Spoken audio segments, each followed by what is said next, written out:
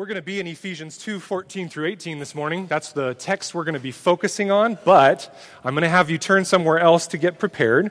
Go ahead and turn to 2 Corinthians, okay? I know I've been messing with you here lately, starting somewhere other than the text we're going to be covering. But 2 Corinthians 5 is where I'm going to first have you turn today.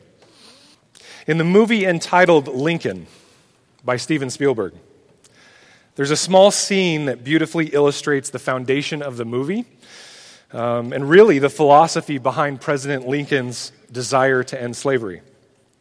In an otherwise empty telegraph cipher office, Lincoln is sitting there with two young soldiers, one of whom turns out to be Kylo Ren in one of the Star Wars movies.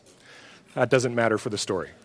Okay? He's sitting there pondering with them his actions, and he's wondering, should he aim towards ending the war, the Civil War, and keeping the horrific institution of slavery in place?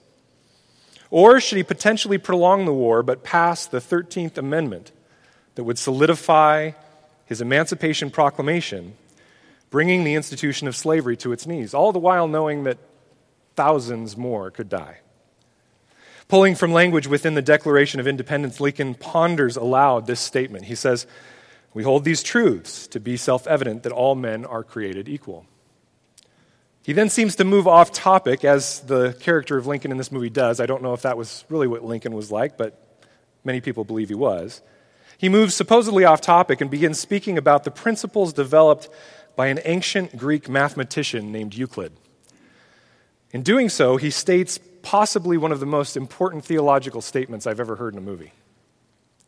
Lincoln says, "Euclid's first common notion is this: things which are equal to the same thing are equal to each other." The men listening to him do not understand, so Lincoln continues. That's a rule of mathematical reasoning. It's true because it works. It has done and always will do.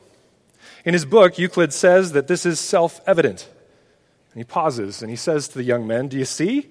There it is. Even in that 2,000-year-old book of mechanical law, it is a self-evident truth that things which are equal to the same thing are equal to each other." We begin with equality. That's the origin, isn't it? That's balance. That's fairness. That's justice. Now, if you pass by these statements of Lincoln too quickly, you miss the amazing theological genius that they put in place there. Whether he said these words or not, I don't know. But the script is unbelievably theological. If all men and really all mankind are created in the image of God, then this alone should be reason to give one another mutual respect.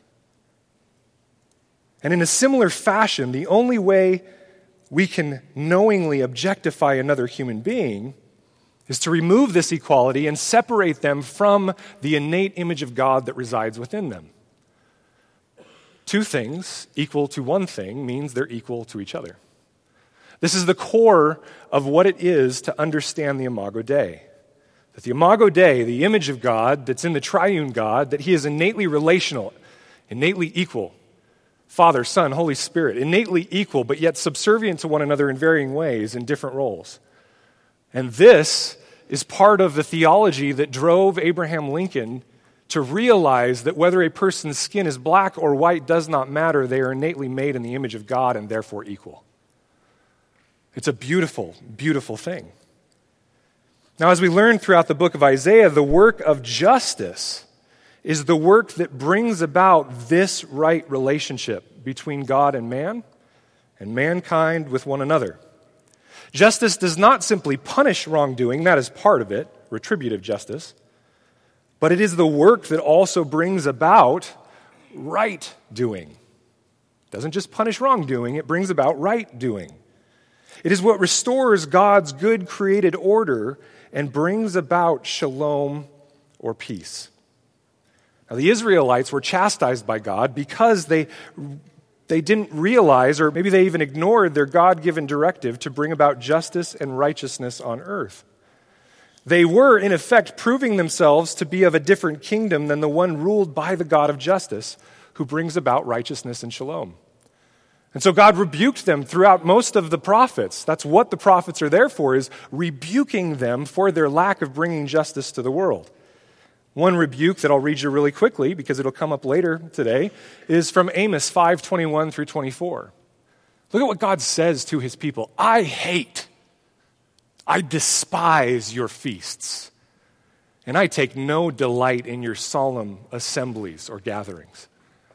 Even though you offer me your burnt offerings and grain offerings, I will not accept them, and the peace offerings of your fattened animals, I will not look upon them. Take away from me the noise of your songs to the melody of your harps. I will not listen. What does he want them to do? He says, but let justice roll down like waters and righteousness like an ever-flowing stream.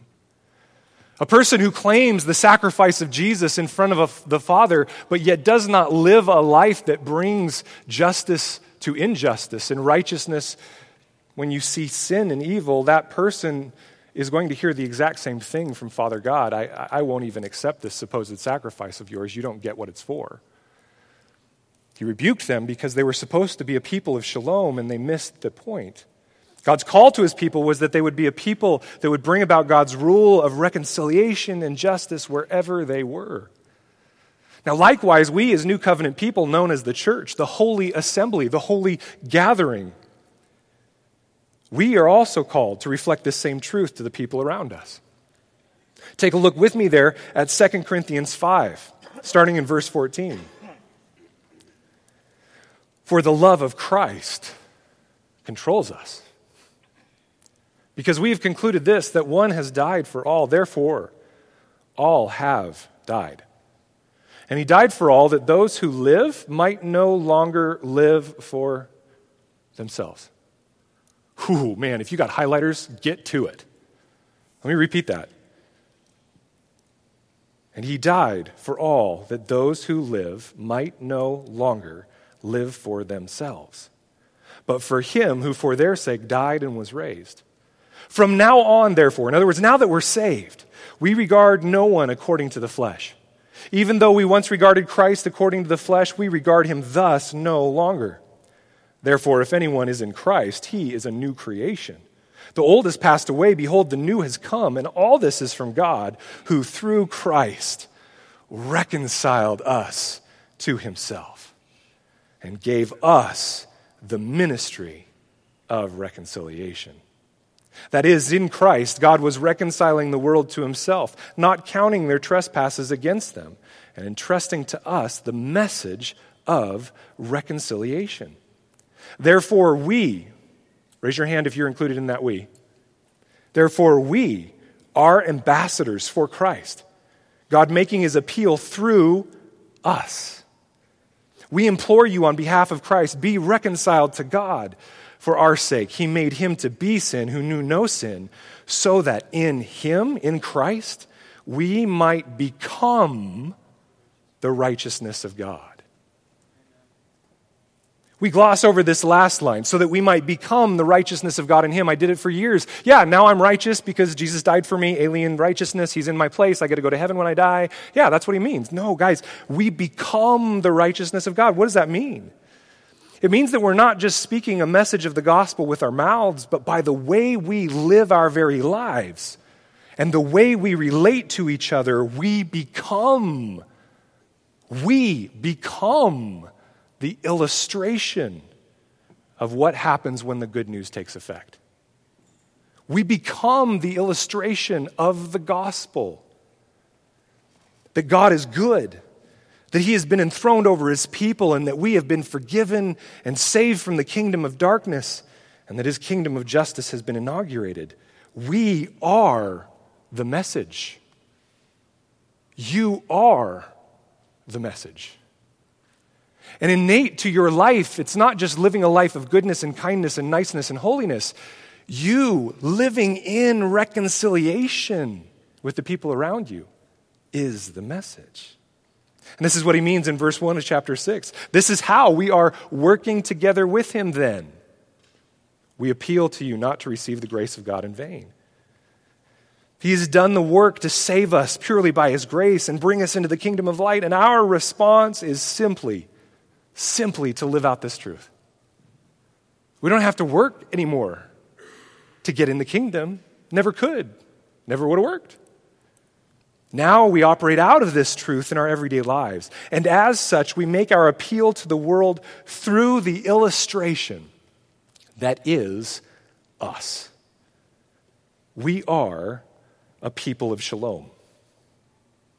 Now, last week we spent a great deal of time wrestling through the idea of the Old Testament understanding of drawing near to Yahweh, drawing near to the most holy God. And we realized that Gentiles previously had no hope of ever being in God's presence unless they became ethnically Jewish. You can go back and listen to it, it's online. But even if you were a Jew, you could still only get so far because in the temple, only priests could go. And that little priest standing there in the middle, he could only go up those steps and through that curtain, that veil, to get into the Holy of Holies where God's tangible, physical presence, his Shekinah glory dwelt. Only he could do that. And he could only do it once a year. On that day, Yom Kippur, he would take 2 goats, one upon whose head he would symbolically place the sins of the people and then release, and the other he would sacrifice as a sin offering to atone for the sins of the people. And then he would take the blood and enter the tabernacle with that blood of that sacrifice, and he would sprinkle it and cleanse the temple, eventually passing through multiple layers of curtains. This wasn't just a shower curtain. Tradition states that this was 3 feet thick, multiple layers of curtains. It was like a maze. He had to just keep going. And part of that was protection so that you wouldn't die from your impurity standing before a most holy God unless you had gone through the proper steps. And he would see the Shekinah glory of God dwelling above the cherubim on the Ark of the Covenant. Can you even imagine what that would have been like? And when the high priest emerged from the tabernacle or temple, he would step forward in front of all the people, waiting with bated breath to hear if on that day, that one day, they had been reconciled to God, that their sins had been forgiven. Imagine the thousands of people standing outside the temple waiting, and you could hear a pin drop, and the Holy of Holies, the priest comes out of it, he walks through the most holy place, he emerges out the door, and he stands before the people, and they wait. What's he going to say? We've been waiting for 300, their calendars, 360 days. We've been waiting all these days. What's he going to say? And he loudly proclaims, Israel, your sins are forgiven you. And they erupt because they know that they're in relationship with God. Can you even imagine what that was like? The quiet as everyone strains to hear the words of the priest and the roar of the people in response. If only we could be like that people. But for the Gentiles, there was an even greater barrier. We looked at this graphic last week, where there was this dividing wall that would keep the Gentiles from even entering into the courtyard. They would hear the cheers in a distance, but they would know that they were not part of those cheers. They were outside the covenant of promise. And this dividing wall kept them from ever entering. They could only stand at a distance and gaze longingly to be near the presence of God. They were, as we were, outside the temple of God and the presence of God. But the amazing good news, the amazing gospel of Jesus Christ, is that in his death, something awe-inspiring happened.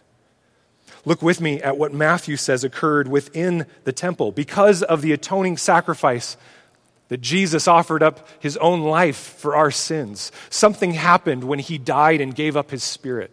Matthew 27:51, as do a couple of other gospels, states clearly that the curtain of the temple was torn in two from top to bottom. Okay? Any of you other guys, were you like me when you were a little kid thinking you were super strong and you grabbed the phone book? I know that those don't exist anymore, really, right? And you grabbed it and you tried, right? That would have been like somebody trying to tear this to the nth degree, right? Only God could tear this veil. He's the only one that could rip it from top to bottom. And the earth shook and the rocks were split.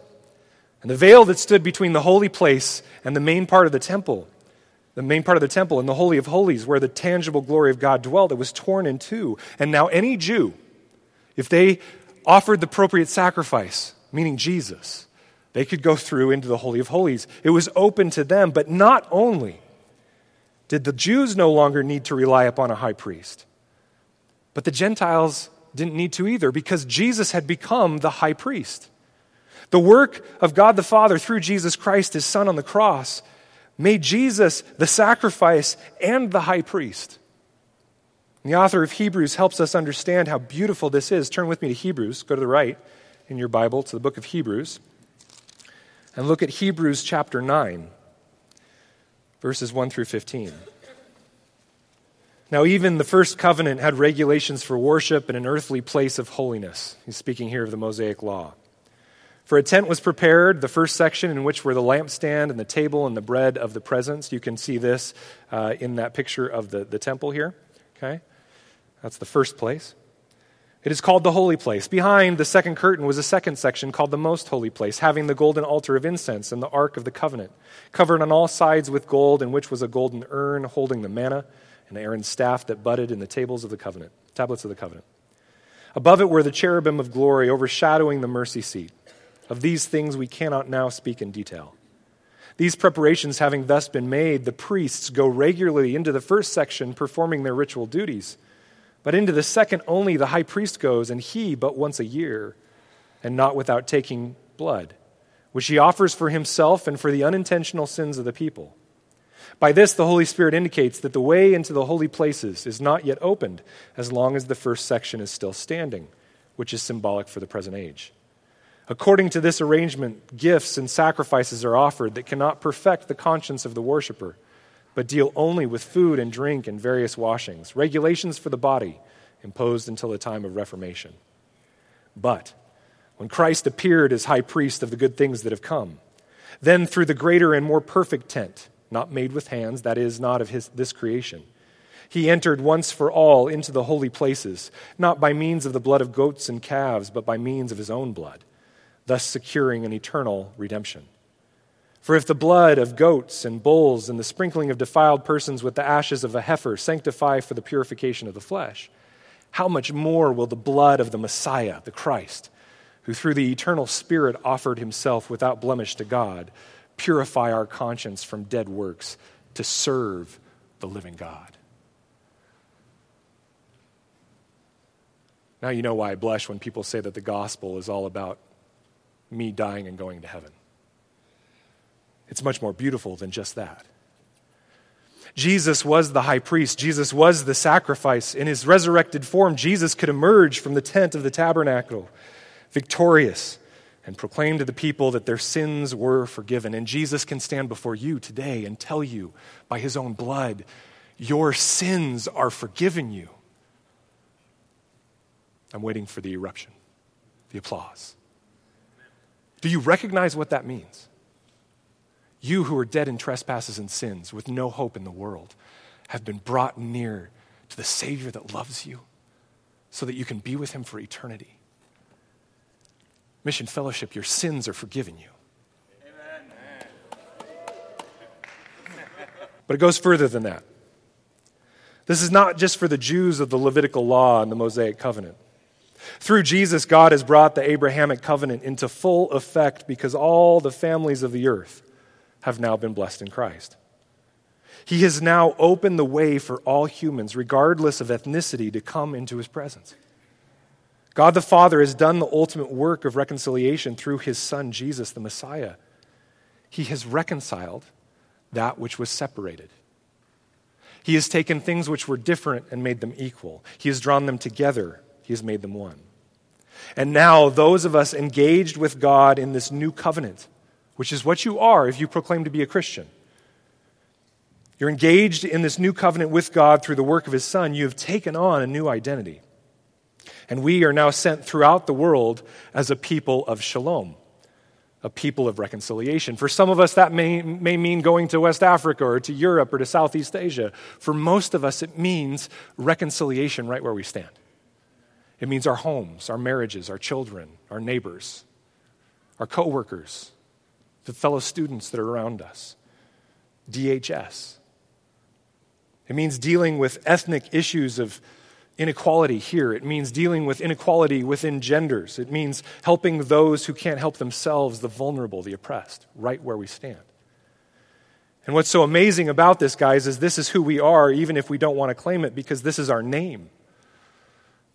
Mission comes from the Latin word missio, which means to be sent, and Salem is an anglicized name of shalom. We are sent to bring shalom. That is the name of our church, and how hypocritical are we if that is not the actual case of our lives? We are to be, and I believe we're growing into, a people of shalom. So let's take all this we now know from last week's introduction and this intro and take a look at our text for this morning. Go with me to Ephesians 2 and look at Ephesians 2:14 through 18.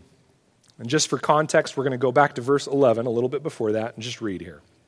He says, we're saved by grace through faith, and then he says, and this is because, therefore, verse 11, remember that at one time you Gentiles in the flesh called the uncircumcision, by what is called the circumcision, which is made in the flesh by hands. Remember that you were at that time separated from Christ, alienated from the commonwealth of Israel, and strangers to the covenant of promise, having no hope and without God in the world. But now in Christ Jesus, you who once were far off have been brought near by the blood of Christ.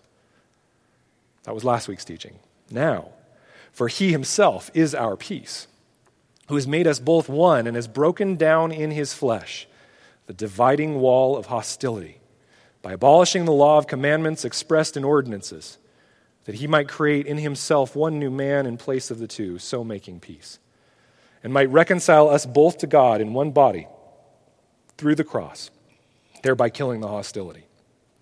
And he came and preached peace to you who were far off, and peace to those who were near. For through him we both have access in one Spirit to the Father. The first thing that we see in our reading today, you can write this down. Jesus is the peace that brings reconciliation. We as Christians love claiming that Jesus is our peace, almost as if we're Eastern meditators who want him to be our mantra. Jesus is my peace, Jesus is my peace, Jesus is my peace. Sometimes we need to remind ourselves of that, and that's okay. But if we just claim Jesus is the peace that makes us kind of chill out, we're missing the point of what this word peace means. The Greek here uses this emphasis of he himself is our peace. Jesus is really, really, really our peace. But what does that mean? Yes, it means that he is the one that can give us calm in the midst of the storm, but typically in English, we mean the absence of conflict when we talk about peace. You can have really no relationship whatsoever, but if you're just not fighting, then you consider it peace, right? Those of us that are married in the room, that's a right thing, right? That's very often what we think. Well, at least we're not fighting, so we're peaceful. But that's not the Hebrew nor the Greek mentality. Even in the Hebrew, it means something different. When people in the Roman Empire, for example, talked about the Pax Romana, the peace of Rome, what they saw was a vision of the entire Roman Empire, all the conquered people groups living together in peace and harmony, all underneath one system of law, one governing king, one social order. The problem was that the citizens themselves hated each other, and it was only by the rule of an iron fist that kept conflict at bay. The Hebrew notion of peace or worldwide shalom is similar, except they recognize that mankind is broken and operates from a place of selfishness and hostility. So in the Hebrew culture, the thought was that this peace would only be accomplished if God ruled over his people by changing their hearts. And this was the promise of the new covenant in Jeremiah 31, that he would change our hearts and we would become his people and he would be our God. And then we'd have one king, one rule, one order, and we would all live in true harmony. The problem was that as long as the Jews were isolated from the Gentiles, the fullness of the promise of shalom to Abraham could never be awarded. Take a look with me again. We looked at this last week, but remember this from Genesis 12. This was the covenant of Abram, the promise that God gave him that we still operate in. Abram was before, 430 years before Mosaic law ever came into place. It says, now the Lord said to Abram, go from your country and your kindred and your father's house to the land I will show you. Remember that meant that he was getting taken out of the kingdom of darkness and following Yahweh. At this point in time, he was basically it on the earth. He says, I will make of you a great nation and I will bless you and make your name great, so that you will be a blessing. I will bless those who bless you, and him who dishonors you I will curse. And in you, Abram, meaning in your offspring, who eventually would produce the Messiah, Jesus, all the families of the earth shall be blessed. How can all the families of the earth be blessed if the Jews are separated from the families of the earth? See what I'm saying? How can the rest of the families be okay? Abram's family is okay, but not the rest. Well, as we talked about last week, the laws and ordinances of the Mosaic Law were put in place to protect the Jewish people from totally falling away from Yahweh. And that way, the seed of the Messiah could still come from a people that, while in rebellion, still looked to Yahweh as God. It was to protect them. And once Jesus came, there didn't need to be the protection anymore, so the Mosaic Law was removed. But remember what Jesus said. He said, I didn't come to abolish the law, I came to fulfill it. One of the misnomers in most of evangelical Christianity that I run into, not most, it's one of the biggest things I run into, is a heresy called antinomianism. Everybody say antinomianism.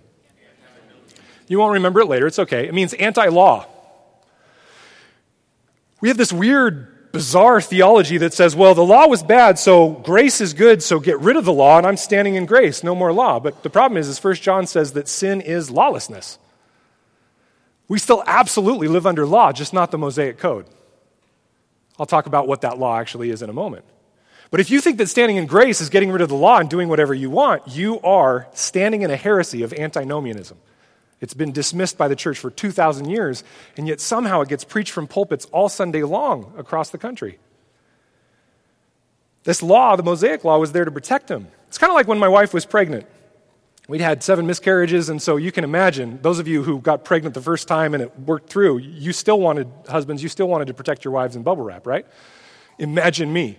It was like those egg experiments, right? When you were a kid in class, right? I wanted her in bubble wrap, right? In one of those big giant bubbles that rolls around like a gopher ball, right?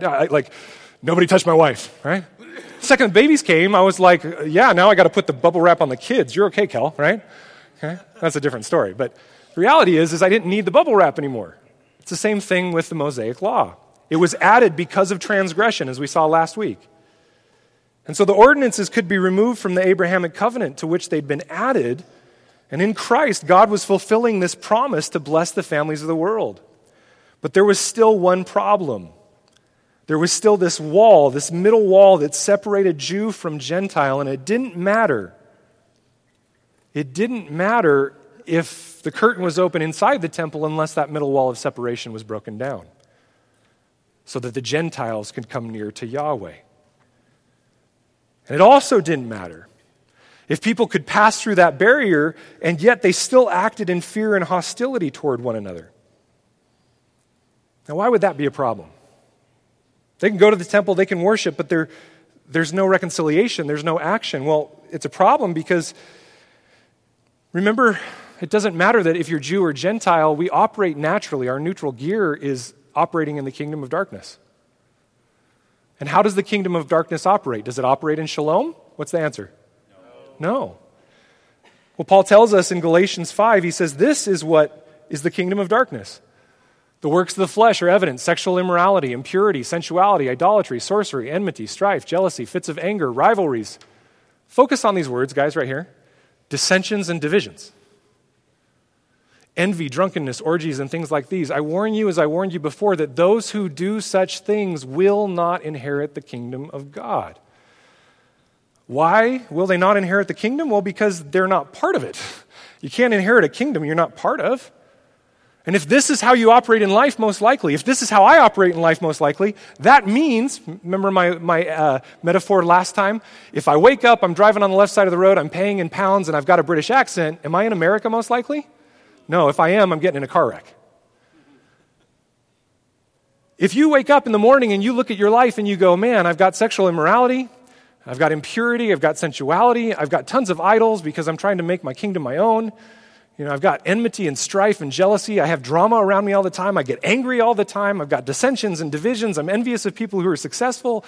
Guys, you're probably driving on the left side of the road and you're paying in pounds. You're not in the kingdom you think you are.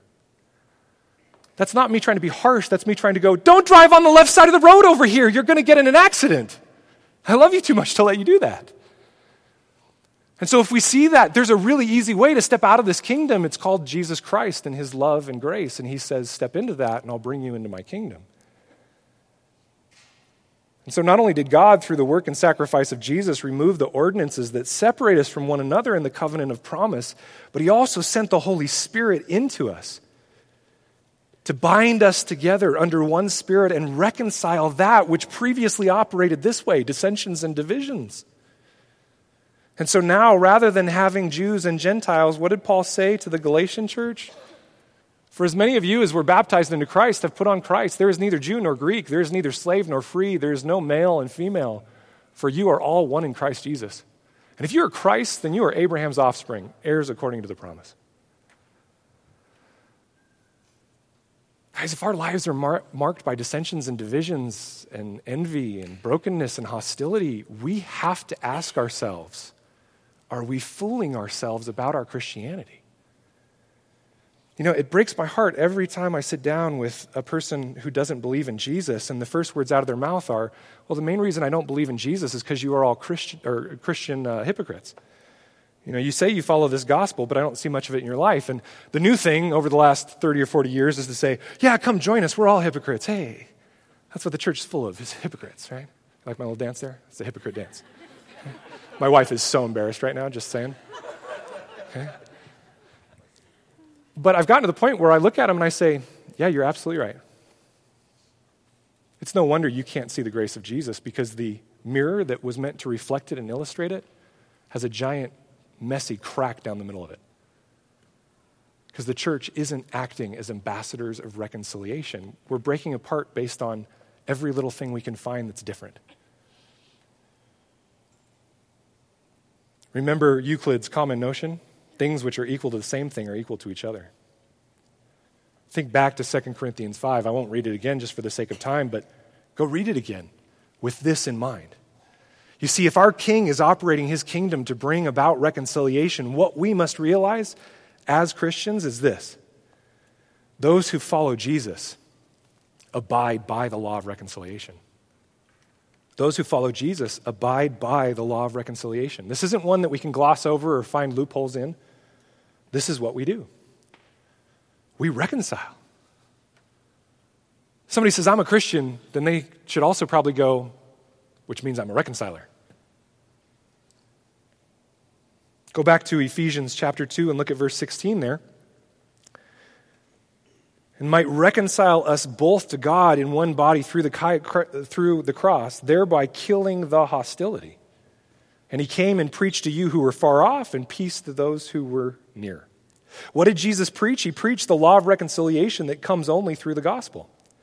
Not just a gospel of peace that stopped at not going to hell when we die, but a gospel of shalom in which the whole world is slowly but surely being brought under the reign of a just king.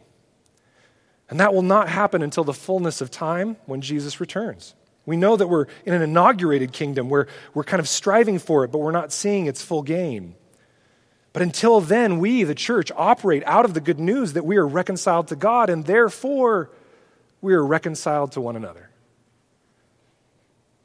One of the biggest problems in Christendom, in my estimation, is this misunderstanding, like I said earlier, that God removed the law, that he did away with the Mosaic law, and that means that we're done with law. That's not true at all. We shout, we're not under law, praise God. But the reality is we are still absolutely under law. It's just not the Mosaic law. Well, what is the law? Well, just read through the New Testament. It's called the law of liberty, the law of Christ, the law of love. Here's one place where Paul talks about it. Love does no wrong to a neighbor. Therefore, love is the fulfilling of the law. Talks about it in Galatians 5:14. For the whole law is fulfilled in one word. You shall love your neighbor as yourself. This was the memory verse for our kids today. The whole law is fulfilled in one word. That doesn't mean we get rid of it. And this also doesn't mean that this love is more than just, it doesn't mean it's just a positive regard for someone. I love you like I love pizza. It means the love of Christ, that you lay down your life, that you die for them to be reconciled to them. If we love one another in this way, we are operating in the law of God and his kingdom. To be God's people is to operate in reconciliatory love. To live within the law of shalom is to bring justice to any and every situation where we find injustice. It dawned on me the other day. I know this is shocking, but Kelly and I had a little bit of a tiff, right? We never fight. We're that holy pastoral couple, right? I'm sure those of you who are in ministry, you never fight, ever, right? We had a little bit of a tiff, and I realized in the midst of being the kind of blockheaded husband, I realized that what I was doing in trying to manipulate my wife to hurry up and get my point of view and, just discard hers was I was actually trying to oppress her. was actually trying to just come over the top of her. And to pull back a little bit and go, I want to express my opinions to you, but I also want you to feel equal to express your opinions to me and put it both on the table and have an equal view of our opinions so that we can come to a conclusion together. It was like mind-blowing for me. Oh, I got to bring justice right here in my kitchen to my wife, because that's what Christians do. We operate in reconciliation. This year on April 4th, it's the 50th year of Martin Luther King's death. There's been all this debate lately about, was the racial reconciliation gospel motivated? And I'm like, really, people? Seriously, you have to ask that question? I want you to hear some of his I Have a Dream speech in the context of what we're talking about today. And please recognize, as I quote from it, I will be quoting directly from various parts that Dr. King himself states, and so he uses language I would not normally use to refer to my black brothers and sisters, okay? So just recognize those. All right, different time, different day. I just want to be clear about that, all right? But this is what Martin Luther King said. Now is the time to make real the promises of democracy. Now is the time to rise from the dark and desolate valley of segregation to the sunlit path of racial justice. Now is the time to lift our nation from the quicksands of racial injustice to the solid rock of brotherhood. Now is the time to make justice a reality for all of God's children. We cannot be satisfied as long as the Negro's basic mobility is from a smaller ghetto to a larger one. We can never be satisfied as long as our children are stripped of their adulthood and robbed of their dignity by signs that say "for whites only." We cannot be satisfied as long as the Negro in Mississippi cannot vote and the Negro in New York believes he has nothing for which to vote. No, we are not satisfied, and we will not be satisfied until justice rolls down like water and righteousness like a mighty stream. I have a dream that one day this nation will rise up and live out the true meaning of its creed. We hold these truths to be self-evident, that all men are created equal. I have a dream that one day on the red hills of Georgia, the sons of former slaves and the sons of former slave owners will be able to sit down together at the table of brotherhood. Guys, is racial equality a question of the gospel? Absolutely. Because in Christ's kingdom, those who follow his rule walk in reconciliation under his law. We no longer sit in hostility. We strive to walk in the reconciliation that God has already granted through the gospel of his Son. And to hit out at the larger issues of injustice and bring shalom in this world, we must first look deep within ourselves to see if the core of our own lives, in our own kitchens, and the core of our fellowship is one of reconciliation and unity. We can't go conquer those big things if we, sitting in this gym today, cannot walk in reconciliation and unity. And so going back to Ephesians 2:18, we see that because those who follow Jesus abide by a law of reconciliation, we can also see this next thing. It says, for through him we both, that which was separate and now has been brought together in reconciliation, Jew and Gentile, have access in one spirit to the Father. You can write this down. Where the Spirit of God truly resides, one will find unity and reconciliation. Where the Spirit of God, truly resides, one will find unity and reconciliation.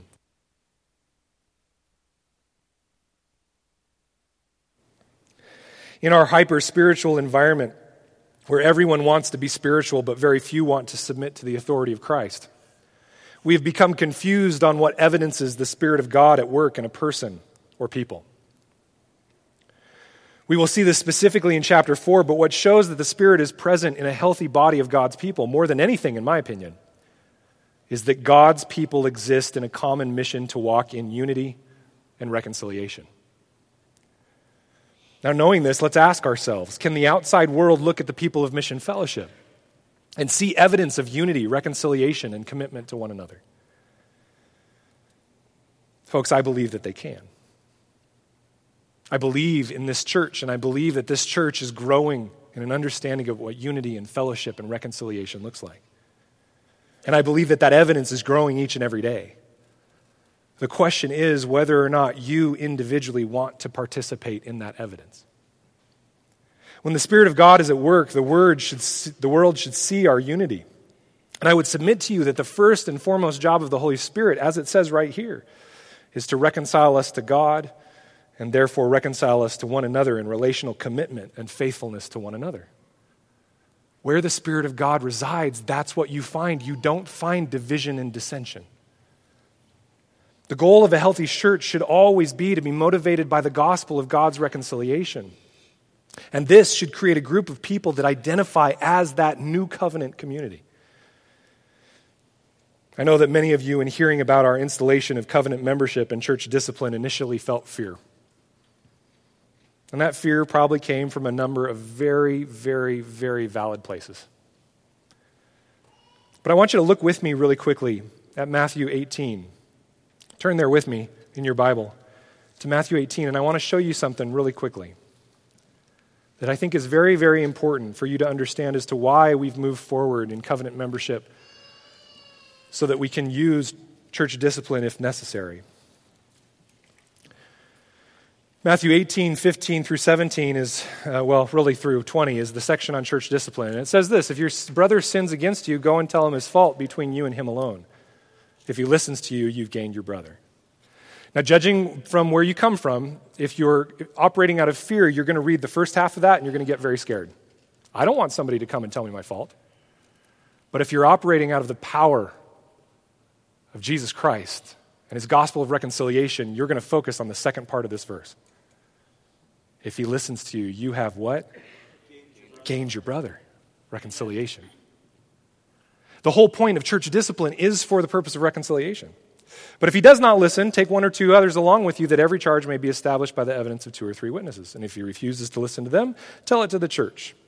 And if he refuses to listen even to the church, let them be to you as a Gentile and a tax collector, meaning outside the covenant. Now we read this, and this does seem very scary, but recognize, guys, that if your goal is always reconciliation, you don't have to worry about it. And that's Jesus' goal in implementing this in the church. How do we know this? Look one section before that to verse 10. This is the parable of the lost sheep. Now, what's funny about this is all over contemporary music. Bethel did yet another song where in the middle of it talking about how God came and saved them, they used this section of scripture to say, God left the sheep, the 99 sheep, to come and save me, one of his sheep. That is not what this section is about. That is bad understanding. Yeah. I didn't even mean to do that. That's how good at jokes I am. Why is it bad understanding? Because what were you called in the symbolism of the New Testament before you were a sheep? You were called a goat. He didn't leave the 99 sheep to go get the one goat. He left the sheep, all of you, to go get the sheep that was straying. This is about the discipline that's coming up in the very next section. And what was his whole point in going to get that sheep, that one that had left? It was to what? Bring him back into the fold, reconciliation. See, guys, a church that's operating out of reconciliation, you don't have to worry because the goal is always to reconcile you. So a healthy church that institutes church discipline is not for the purpose of threatening or harm, but is a safety net to help keep sheep that will wander into unrepentant sin from harming themselves. Guys, I need that, and so do you, because we love each other. Remember this too when it comes to the process of membership. I know that the phrase membership interview, it conjures up images of a dark room with bright lights and Pat and I standing over you going, "What's the gospel?" Right? Okay. That's not exactly how we do it. I'm going to start calling it the membership conversation. Remember that Patrick and my goal is simply to converse with you to see where you're at in your walk.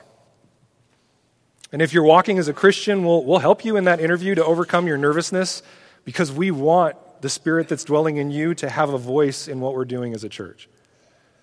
And so we'll help you and get you through that. And if it becomes obvious in that conversation that you are not a believer, we won't exclude you or beat you up or say you failed. What we will do is we'll walk with you and set you up with a discipleship relationship within this church to help you grow so that when you're ready, we can welcome you with open arms. It's to reconcile you. It's to do the work we need to help you so that you can walk in relationship with Jesus and his people. please, please, please don't fear that conversation. We love you too much to let you fear that conversation. There's no such thing as failing when it comes to this process. We're all failures, and that's why Jesus died for us. And so now we get to help one another walk through the process of knowing what it is to walk in Him as opposed to in us. Our goal is always reconciliation, never exclusion, and we love you and desire for you to be reconciled to God and to one another. And if our church can fully walk in this law of love and reconciliation that brings about shalom, then we will truly be that people of shalom. Not perfect, but working towards reconciliation whenever conflict arises. Not walking in passiveness or aggressiveness or passive aggressiveness, but speaking the truth in love to each other as we're commanded to do. That's the core command of the new covenant, to speak the truth in love. And this is so important because we want so badly to be an evangelistic church, spreading the gospel to all points of the compass. And this is the last point I want you to write down.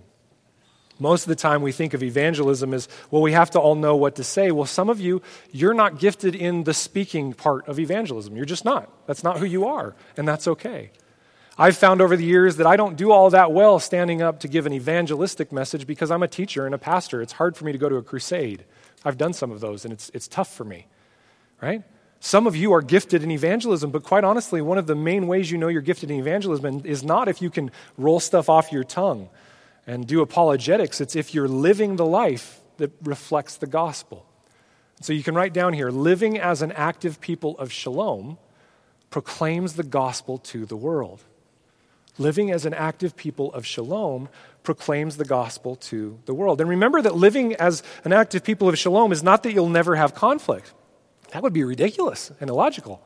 It's that when conflict arises, what do? We go to reconcile. You see, before we ever use words, we must begin the journey of living out the good news. We want to be a church that proclaims the good news of God's peace and forgiveness, restoration, unity, and reconciliation. But folks, any words we use are worthless to the person listening unless they see the reflection in our lives. Wouldn't it be amazing? Dream with me for a second. Wouldn't it be amazing to be a church that is full of different backgrounds and ethnicities? Full. You look out and you see people from all over the globe. Wouldn't it be amazing if we could be a church that is safe for people to come and wrestle with their sexual brokenness in any way, shape, or form so that they can eventually bring it under the loving authority of Christ? Wouldn't it be great if we never heard older people leave our church because there were not enough people their age? And wouldn't it be great if we never heard young people leave our church because it wasn't as trendy as the church across town? Wouldn't it be amazing if both men and women felt fulfilled and utilized in their ministry as co-equal heirs of grace to one another? Wouldn't it be amazing if we had the richest of the rich in Salem and the poorest of the poor raising hands in worship together and sharing communion together? Wouldn't it be amazing if we were one regardless of race, gender, physical ability? If we were just one? That's the church. And we want to be this church. We want to be a people that is sent in the name of peace. And I believe we're getting there. I believe that what I'm seeing in each and every one of you is your desire to lay down your life to pick it up for someone else. And I'm proud to be part of this church. But to be able to show this understanding of reconciliation in the largest differences, to make the impact on a broad scale, we must first understand that reconciliation happens first in the most minuscule, mundane differences. You see, one of the reasons we've framed our community groups based on geographical proximity and not affinity with regards to your age or your hobbies or your personalities is that we like the idea of an uncomfortable, awkward mess that is a community group. Different people, different ideas, different personalities, all given the common mission to reflect a community of mutual love, respect, and reconciliation to the geographic neighborhood that they're in. And this is the mark of a healthy community, the mark of a healthy church.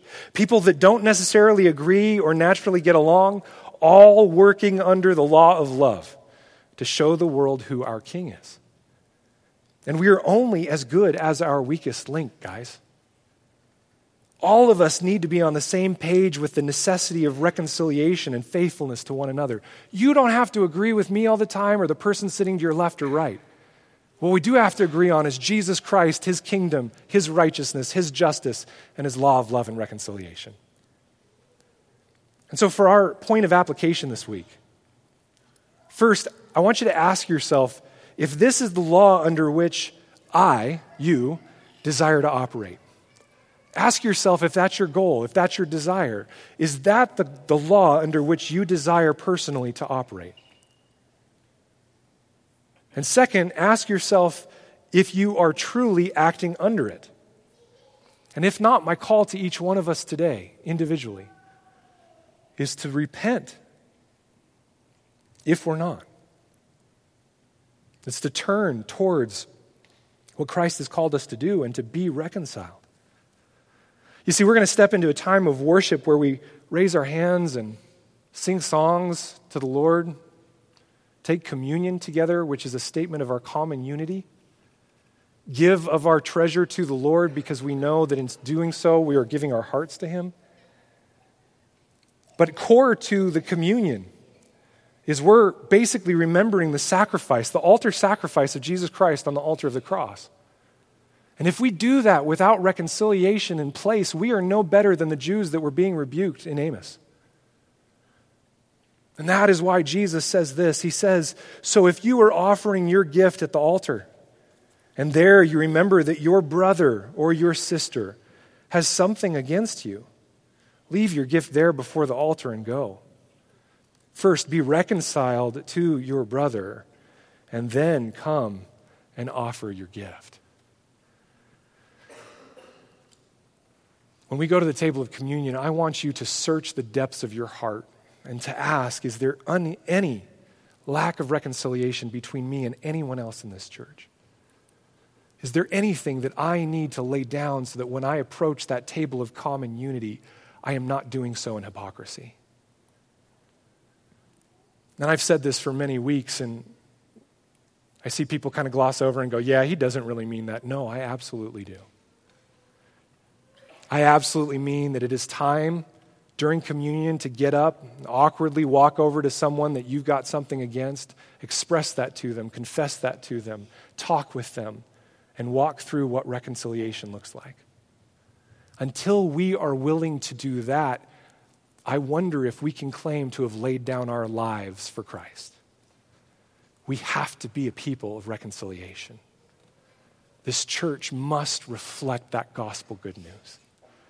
And all it takes is the choice to say, I operate by Christ's law, not my own. Our commission as disciples of Jesus is to go forth from this place as a people of shalom, which means we deal with the business of shalom now. Acting in concert together to show God's power of reconciliation to a world that so badly needs it. And if we begin walking in this truth day in and day out, not just at community groups or on Sundays, but every moment of every day with our spouses, with our children, with one another, if we do that, we will speak the gospel and its power with such clarity and volume that Salem and Kaiser and the surrounding areas won't be able to do anything but be drawn to Jesus Christ.